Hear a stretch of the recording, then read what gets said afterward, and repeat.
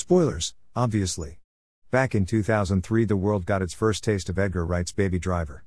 In a music video for the band Mint Royale, Wright laid out what would turn out to be his proof of concept piece for the smash hit film. You can view that video here, https://www.youtube.com/watch. V equals DFRC ZSKC. The first thing you'll notice about that music video is Wright's use of sound effects as a percussive element that binds the visuals with the soundtrack, a stylized technique which forms the backbone of the edits in Baby Driver. Every door slam, traffic light change, collision and gunshot syncs up perfectly and painstakingly with the action on screen. If you want to get right into the nitty-gritty of this technique, go back and watch any scene that involves a gunfight. You'll notice that the sounds have been edited for pop and duration to make the percussive aspect stand out even more. Nerd.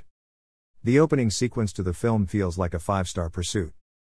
On Grand Theft Auto, we're introduced to the quirky nature of our protagonist, Baby, played by Ansel Elgort, and his affinity for music. We are informed early on that Baby suffers from tinnitus and so utilizes music to drown out the constant and insanity-inducing ringing in his ears. King. Listeners in the audience will have noticed a similar high-pitched tone in the few scenes and sequences where there is no music playing, a nice touch which makes the film all the more immersive. This makes sense as we spend 98% of the film following Baby. If you've ever seen an Edgar Wright film, you'll know what to expect, and this film is no different. The attention to detail that he manages to present in his films is unbridled. With this film, he made some of these aspects more obvious, such as the music/action sequencing and his stunning use of color coding within the character's wardrobe, lighting and set design. Blatantly literal foreshadowing also emerges from Edgar's bag of tricks, both visually and audibly. The strength of Wright's films for me always lie in his editing techniques. Shaun of the Dead and Hot Fuzz being great examples of this, fast cuts and zooms that tell a sequence of events in a matter of seconds.